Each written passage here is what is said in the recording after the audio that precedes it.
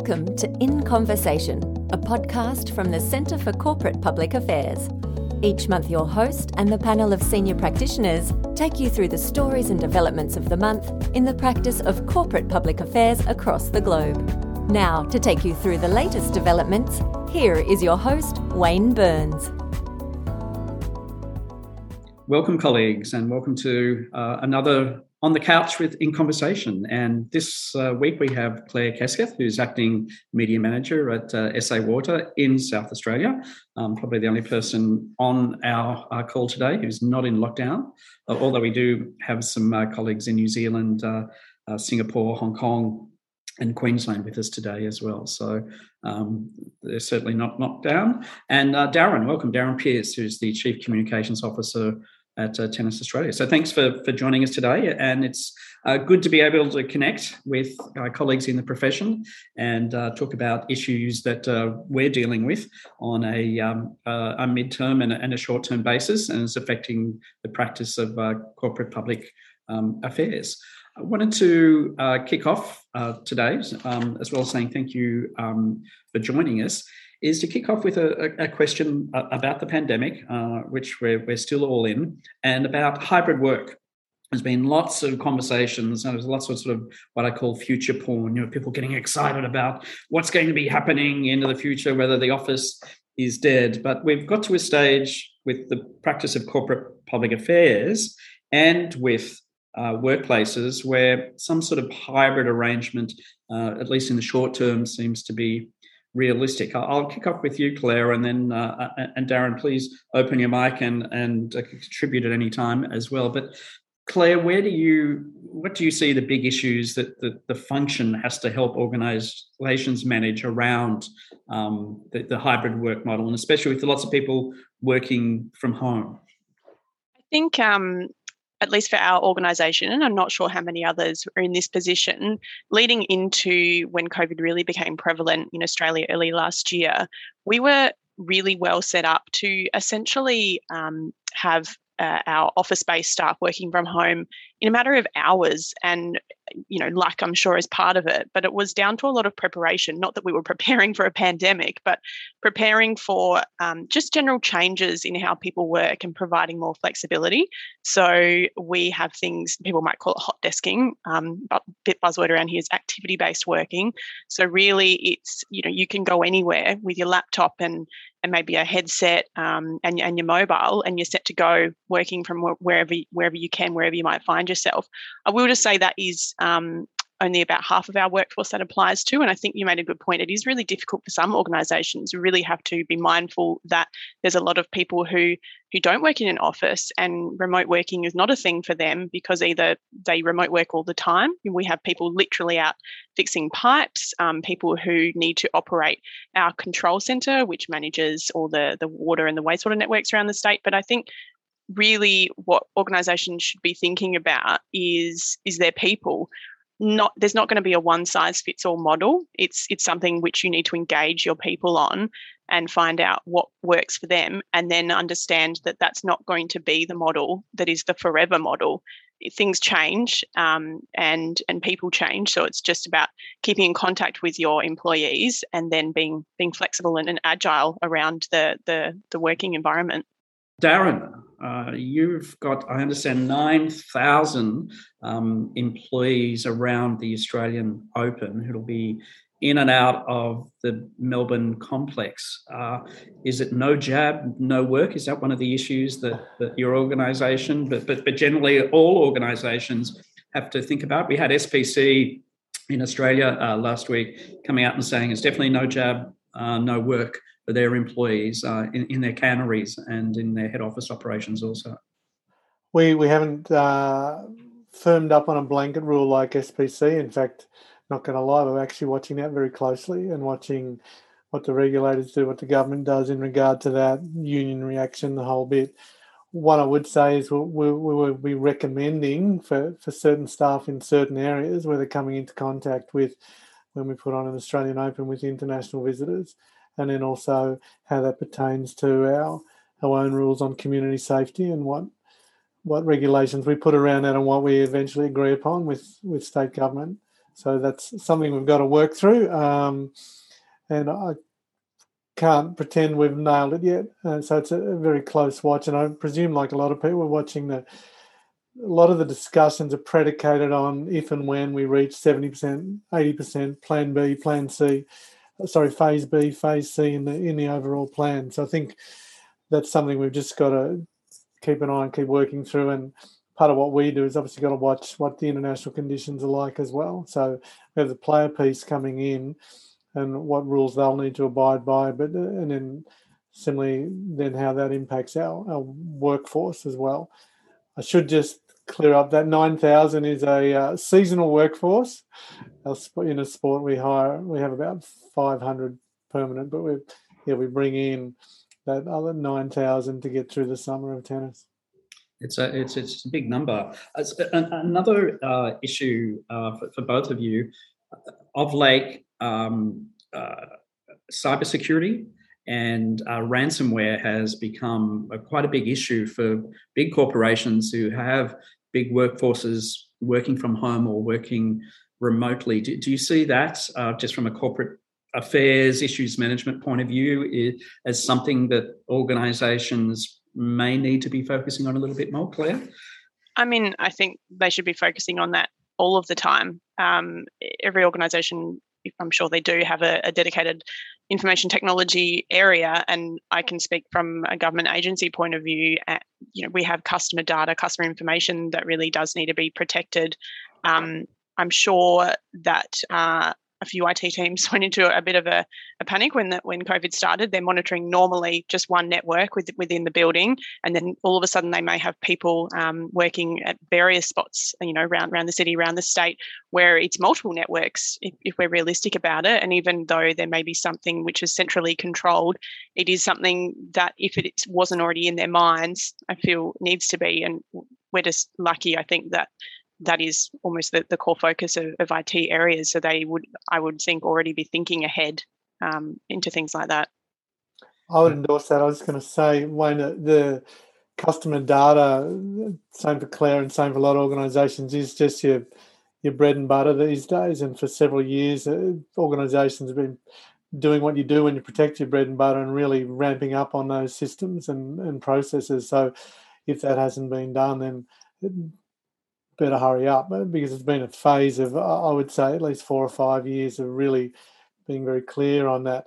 And we just have to look at what happened with the Nine network recently and all the problems they went through as a result. And they'd moved into a brand new headquarters and all these wonderful new gear and equipment, and were literally reduced. Colleagues I know working off, with stopwatches, pens and paper to do a time out of news rundown, which is the sort of style that used to happen in the 80s. So I won't let it be said that not having the Nine morning news was probably a community service, but as some have said. But it's interesting, isn't it?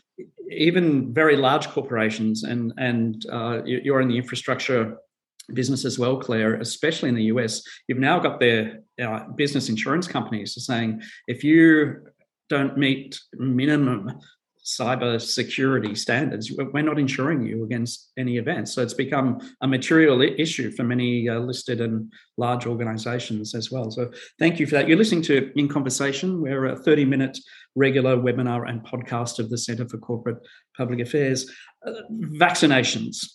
Vaccination of a nation, whether you're in Hong Kong or Singapore or Australia or New Zealand at the moment, that's the chatter.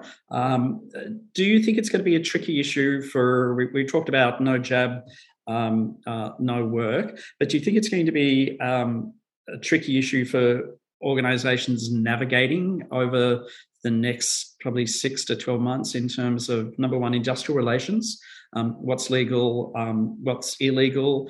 You had the Australian New Zealand Prime Minister's only saying this week, well, it's really up to businesses to decide what they want to do in terms of vaccination rates.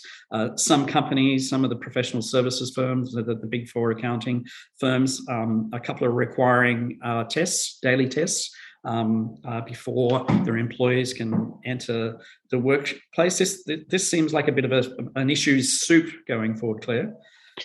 Oh, I mean, tricky is an understatement. I feel it's been tricky up till now, and it will continue to be. I think you made a good point, and I feel like I read it. I would say in the Fair Work Ombudsman information that came out late last week around just really some advice and guidance for what organisations can do in this space. There was arguments around it shouldn't just be up to the business. You need to bring the health agency in. There needs to be the direction of whatever the state government or the relevant government authority. And I think that's the point. It's all of those groups that really need to feed into what the advice to employees needs to be. The business knows its people best. The health agencies know the health situation the best. And then you've got the overarching state or federal government that gives that sort of that main direction. I would say we're definitely not at a point where I think across the board, it can be no jab, no work with the vaccination rollout. I mean, even for myself in South Australia today's the first day that people between 16 and 40 can get vaccinated or get the Pfizer, which is great. And I know a lot of my friends have been going online, frantically clicking, trying to get their clinic spot. But what businesses I feel can do in the meantime is to make it easy, make it not difficult for their people to, one, get vaccinated, and two, actually have information at their fingertips to understand more about both COVID and the vaccination, and then everything from where they can go to who's eligible, and also, I guess, as an indirect incentive, providing people that not the time off, but they can go get vaccinated within work time. And they're not going to get penalised. And if they do have side effects, which is, we've seen does happen to some people, but also they can, take specialised time off, and it's not going to affect their work, and they shouldn't feel that they need to take time out of their work day and then, get behind in their workload just to get vaccinated. And Darren, as well as Nick Kyrgios, and to deal with and to manage issues around him, for example, next year. If you have 9,000, a seasonal workforce of 9,000, it's going to be a very tricky balance. And I know you're speaking on behalf of your organisation, but that's the type of logistical and industrial relations and health issues that usually aren't part of business as usual.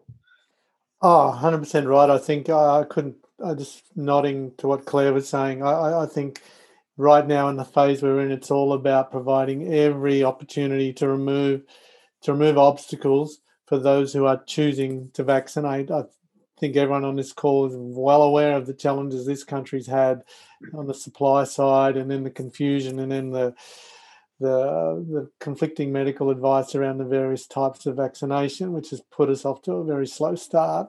And right now, all we can do, I think, as businesses is provide the information and the opportunity.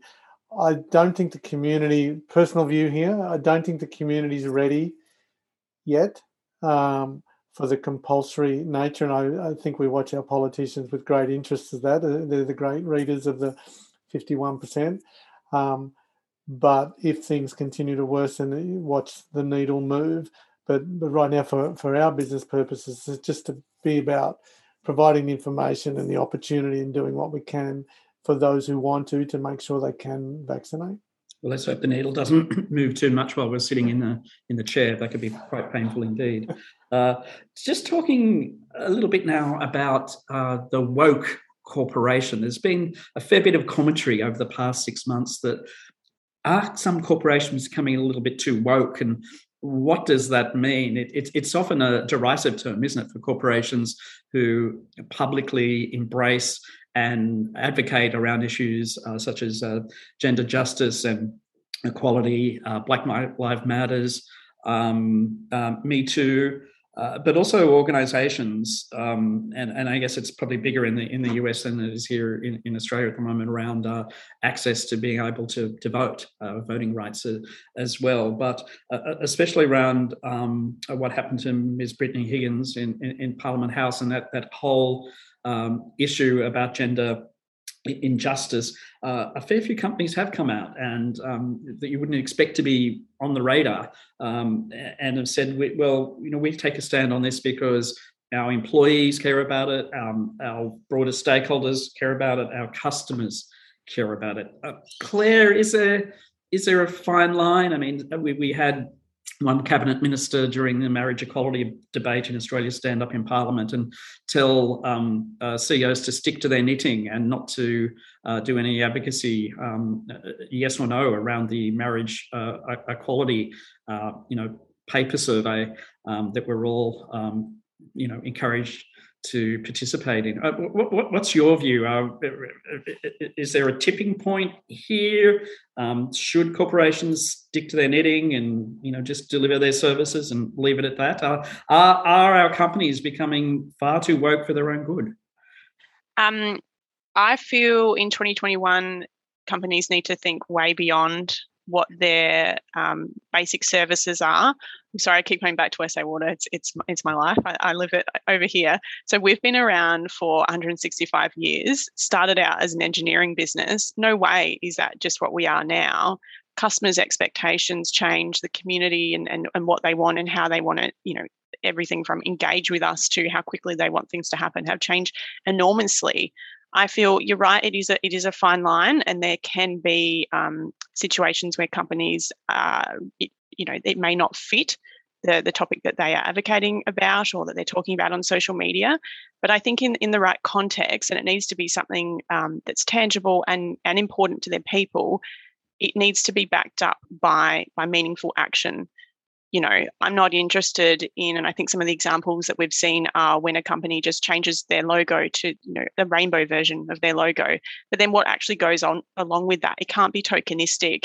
It really needs to be brought back to what your people care about. And you mentioned it there, really. There might be some companies where it seems surprising that they're talking about a particular issue.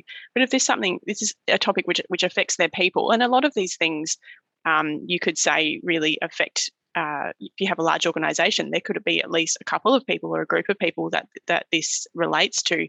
But I think the examples I can give from an SA Water point of view, and this is a water industry-wide thing that's happening. There's an organisation or sort of a collective that's called Pride in Water, and it's all to do with advocacy and support and really just a network of people and their allies that belong to LGBTIQ+ community.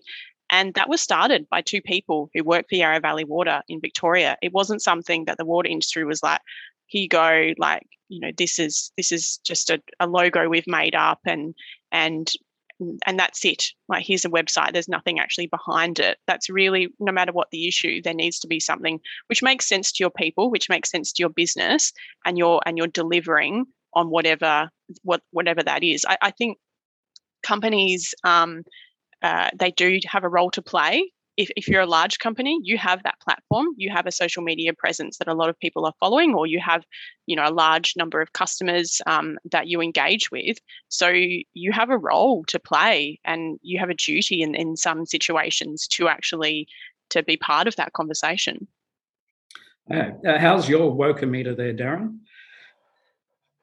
Yeah, I wasn't sure I wanted to do this question. Thanks, mate. I again concur with Claire. I think the really interesting thing is if you don't get it right, it actually is a really poor business decision and can cost you the best talent, and your whole corporate brand can impact on how you develop your talent and that team. So it comes back to knowing what your team, your staff want, and it's values-based decisions that you make, and it does start very much within. So similar to that story, so two staff from Yarra Valley Water doing that, then if they were acting in isolation and no one else picks up, and there's the other 99.98% of the staff were totally opposed to that, it wouldn't have happened. The fact is that it was how the general view of the staff and that organisation, so the values-based stuff is really clear for us.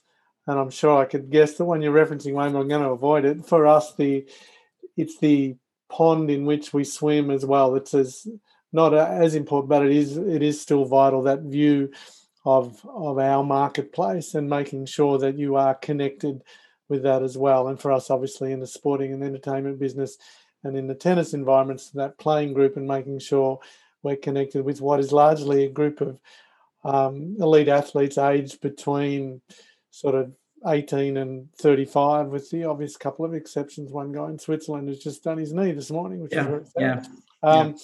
So making sure we're connected with that viewpoint, because that's our brand in there, that's our product. But it's not an easy one, and it's constantly shifting. I would say I do get bemused by politicians who say, stick to your knitting, and pretending that politics is just the domain of the political party, when it never really has been, as I think everyone on this call knows. And it's just, that's more admission of, wow, your advocacy is really strong. Can you get out of this argument? I think it's a daily challenge, and all I'd say is you've got to stay right in tune with the sentiment both of your own staff and your own marketplace. You are listening to In Conversation, a podcast from the Centre for Corporate Public Affairs, a membership-based organisation comprising companies, industry associations and government departments across Asia Pacific. The Centre works with its members and other entities to apply best practice to extend their social licence to operate. The Centre develops and delivers executive education globally, conducts research and provides specialist consulting services. Now, back to your host of this episode of In Conversation. It's interesting when you make that point, Darren and Claire, too. I think the interesting thing is that a lot of politicians would say stick to your knitting, but then they want your corporate donation at the time of an election. So they do want you involved when you're writing a check. Just to drill down into that a little bit further, Darren, Citi, Citibank, Citigroup, they have now developed 5 criteria, which every time a large group of employees or a significant number of external stakeholders saying you should get involved in this issue because it's important to their business, they have 5 criteria, and it's published. You can find the criteria on the Centre website if you just search Citi. But the criteria includes how is it relevant to our business? So they're going to ask that question. What will be the impact of our business of being involved? Who's involved already? What will be the impact of us not being involved is one of the 5. And that's really interesting. There's first mover advantage in all of this, or disadvantage. Well, doesn't that give you a great advantage when you're looking to, if you go to recruit graduates or even senior executives who know that you're going to be enabled in that regard, and you won't have these strict lines drawn either side, and they're your parameters, and don't step outside that. We talk like this, we do business like this, but we live like this. So I think there's a lot of progress being made, and when you get that right, and it's a really interesting way to do it, I think it is a very smart business. Yeah.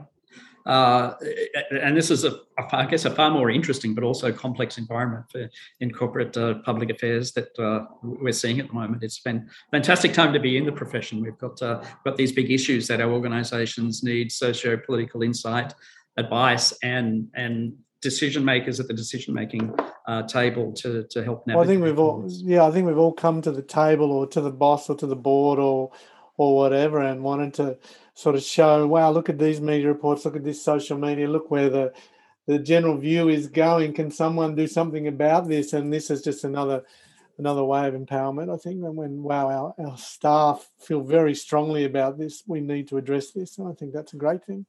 Yeah, it's an interesting environment.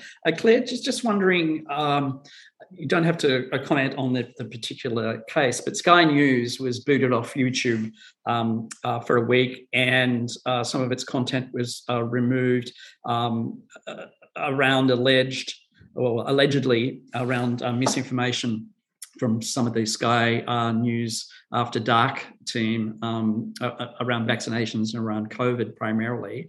But getting up at the balcony and looking at the bigger issue around our freedom of speech and freedom of expression, do organisations, social media platforms have the rights that traditional media has done for many years, like newspapers and televisions, of refusing platforms to people because of their views and opinions? So are we going a little bit too far here? Now, social media platforms, they're self-regulatory, but is that an abuse of freedom of speech of organisations and social media platforms especially, but newspaper groups have been doing this for years, denying voice to individuals or groups who may be outside the mainstream and who probably find many people disagree with their views?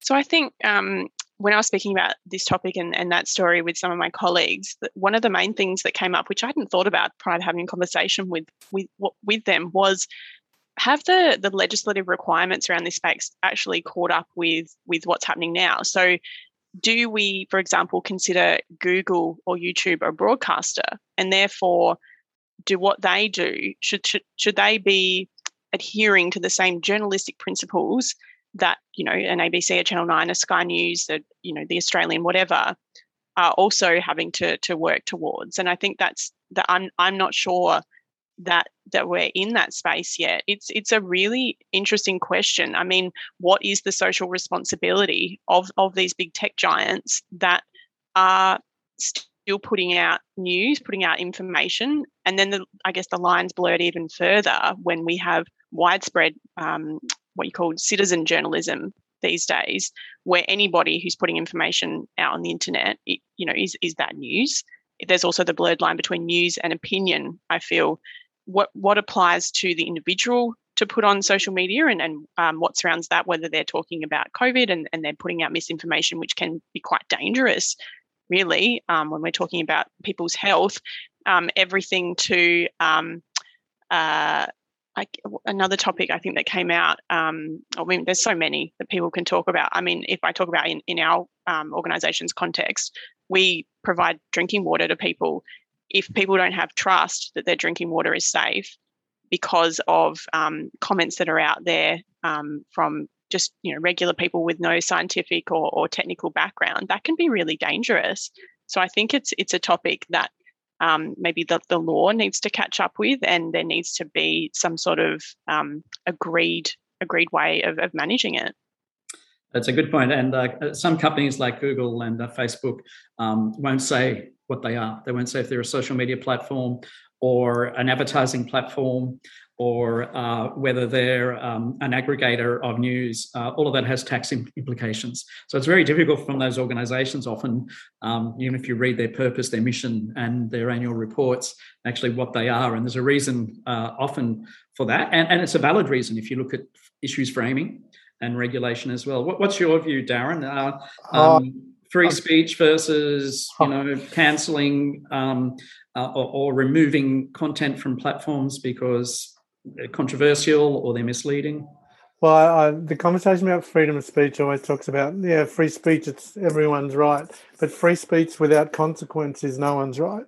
I think one of the challenges here has been the globalisation of audience. So let's not pretend these companies don't look for the port to land their jurisdiction to get the most control and power they can have, because that, as well as where you pay your tax and all those sorts of things that go on. But this is a topic that goes so far back it outdates all of us. Governments once had a right to actually withdraw stories from newspapers in times of war and that sort of thing. And we saw an example in Washington, obviously, of what it can lead to if it goes unchecked. And the issue is so serious to me, whether it's around water quality. You look at now how health has become so confusing and the expertise is questioned and brought down. And you can get even into situations where professional journalists, yes, they are such a thing, and I'll fess up, it was one. Probably a lot of people on the call, similar backgrounds. You have obligations and you have ethics and you have a code.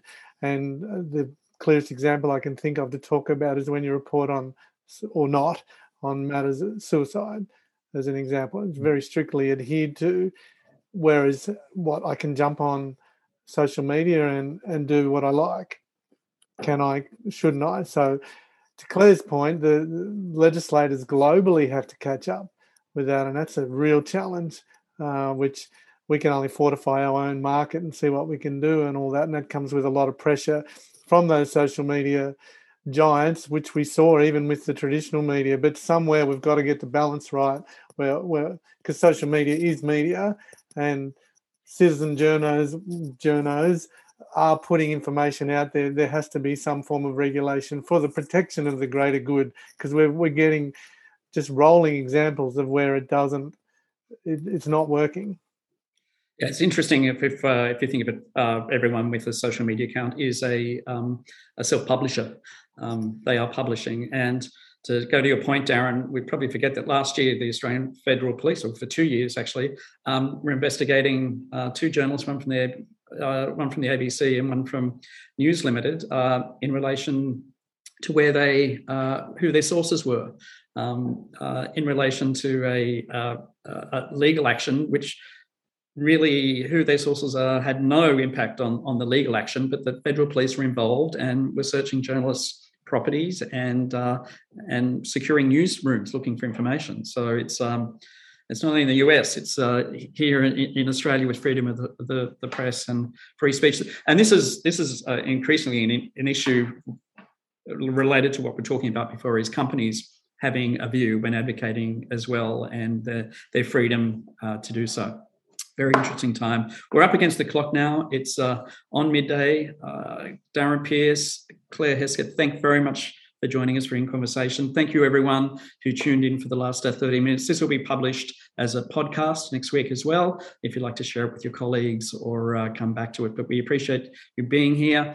There's scores of organisations and people on the call, and we appreciate taking your time out of your Monday to join us. So join us again next time. Watch out for our marketing material for our next webinar and podcast. And again, stay safe, and we'll see you soon. Thank you for joining us for this episode of In Conversation. If you enjoyed this episode, subscribe for more at the Centre's Very Public Affairs podcast show on Apple Podcasts and Spotify. For more information about best practice public affairs, visit the Centre for Corporate Public Affairs at www.accpa.com.au.